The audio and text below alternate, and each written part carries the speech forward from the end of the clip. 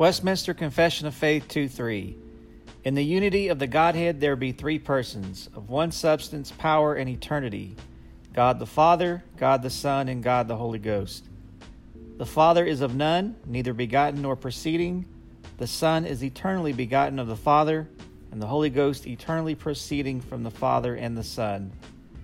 This concludes the reading of Westminster Confession of Faith 2:3, brought to you by thereignofchrist.com.